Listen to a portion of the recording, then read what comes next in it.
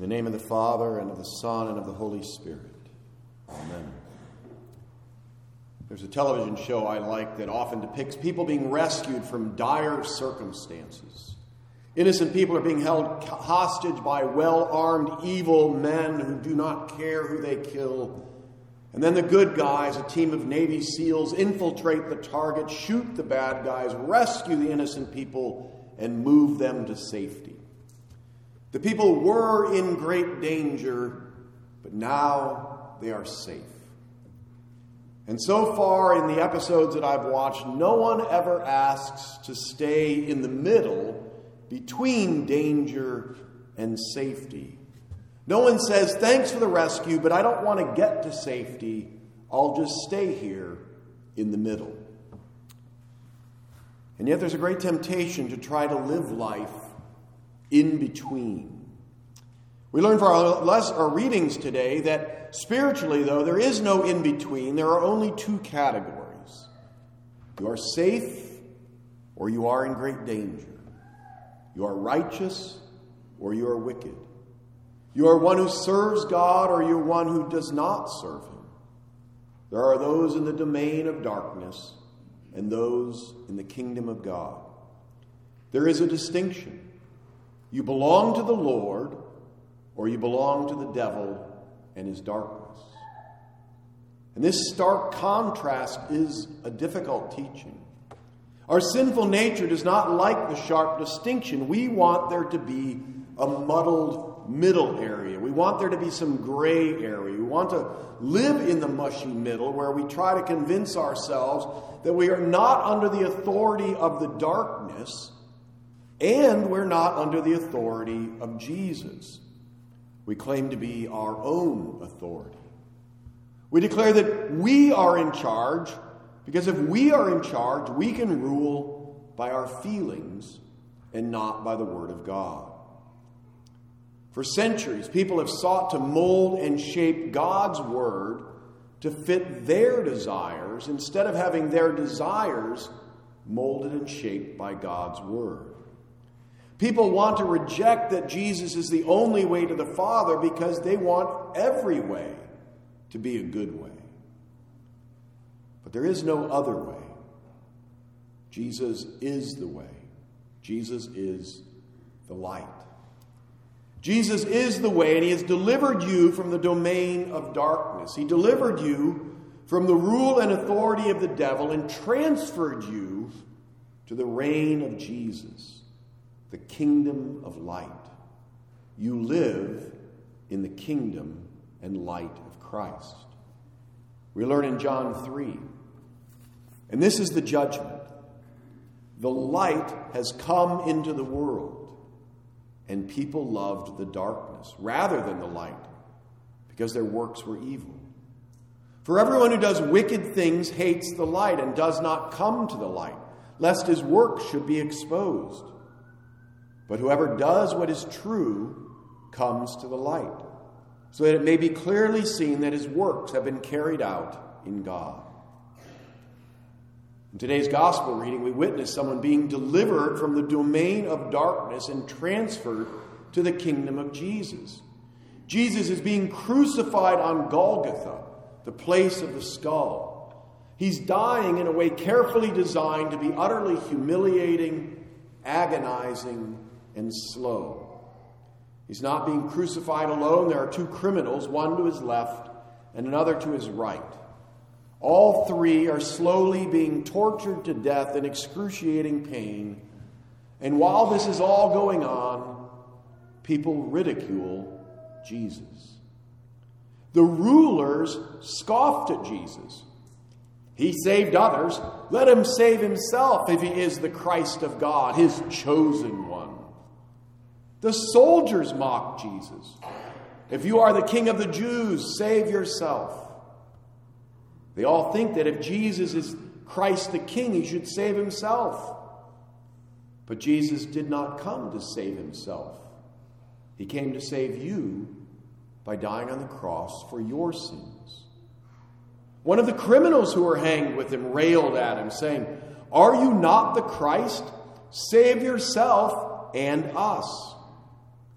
This criminal has at least heard that Jesus is the Christ, but he, along with the rulers and soldiers, want to stop the Christ from doing what the Christ came to do. Even Jesus' disciples wanted to stop Jesus from going to the cross. Earlier, Peter had confessed that Jesus is the Christ, the Son of the living God. And Jesus blessed him. But then Jesus goes on to explain what it means to be the Christ. That he must go to Jerusalem and suffer many things from the elders and chief priests and scribes and be killed. And on the third day, be raised. Peter took Jesus aside and began to rebuke him, saying, "Far be it from you, Lord, this shall never happen to you." Peter is not going to let Jesus go to the cross. So Jesus rebukes Peter. "Get behind me, Satan.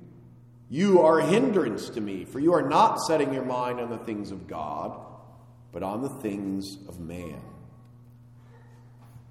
The Son of God dying on the cruel cross is not the way you would think that God would save the world, but it is God's way to save.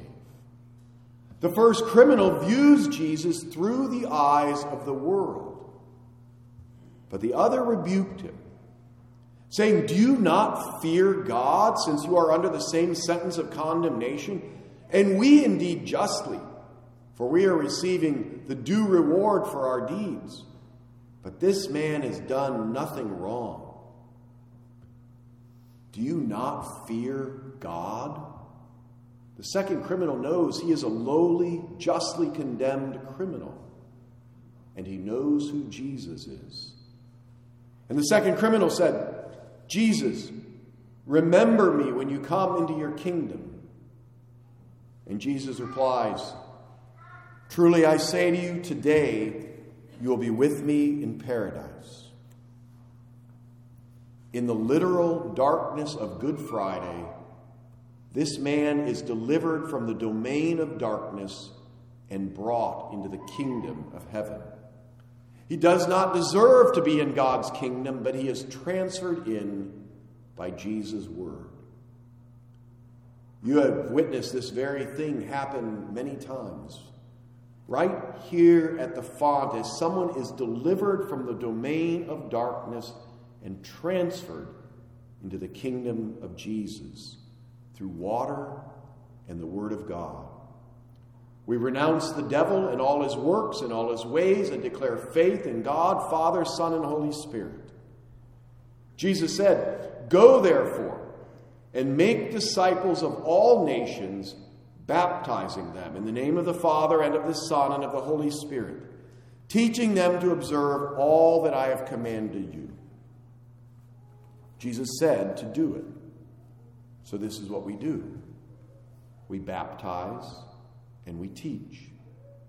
Baptism is Jesus' command, and it delivers from the domain of darkness and transfers into the kingdom of Jesus.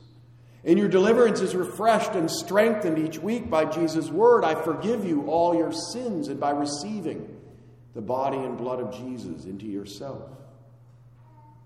Jesus, God in flesh, offers eternal life to all people through his life, his death, and his resurrection. This is the greatest good news of all time, and yet there's an entire cottage industry of theologians trying to remake Jesus so that he is not the eternal incarnate Son of God. They want to deny that Jesus was conceived by the Holy Spirit and born of the Virgin Mary because those things don't make sense. They want to deny that Jesus rose from the dead because dead people don't rise. They want to deny Jesus is the only way to the Father because they think that is mean. They want to make Jesus into just a nice teacher who encourages people to love one another.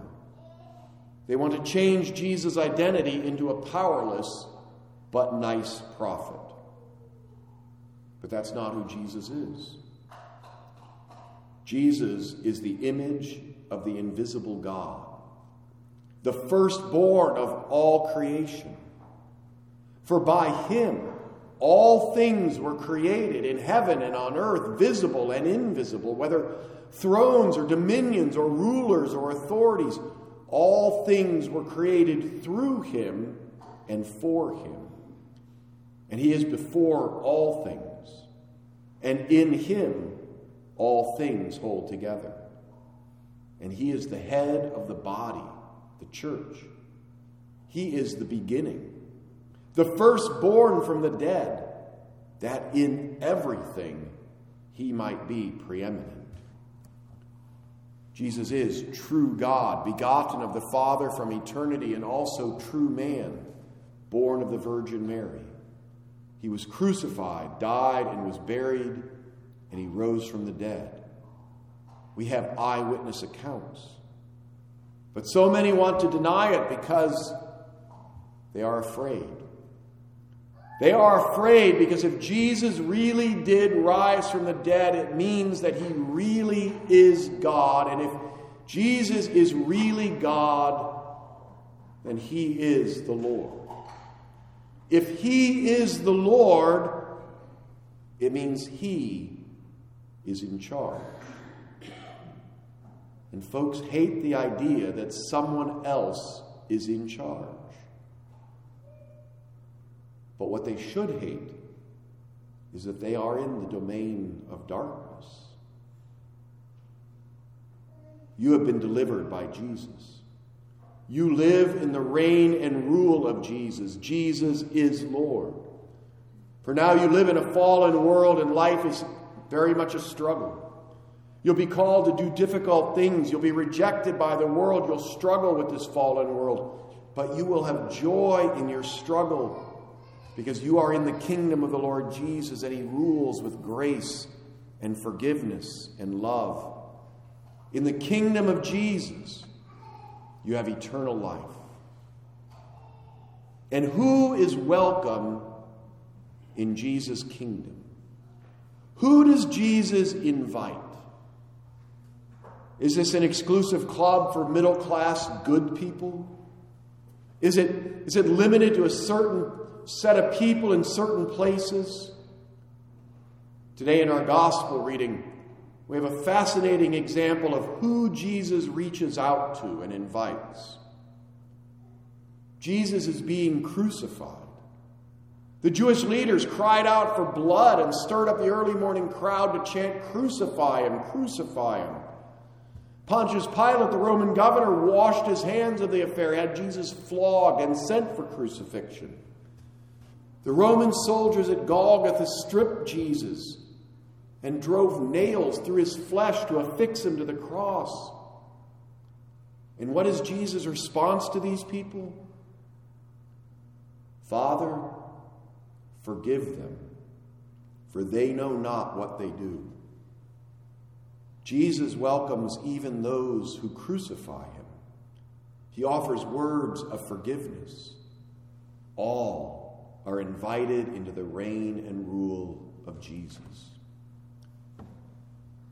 You are a baptized child of God. You have been transferred into the kingdom of God. You have been delivered from the domain of darkness and you live in the light of Christ. Your sins are forgiven.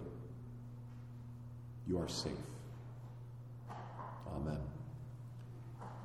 And now may the peace of God, the peace that is beyond understanding, keep your hearts and minds in true faith until our Lord Jesus returns in glory.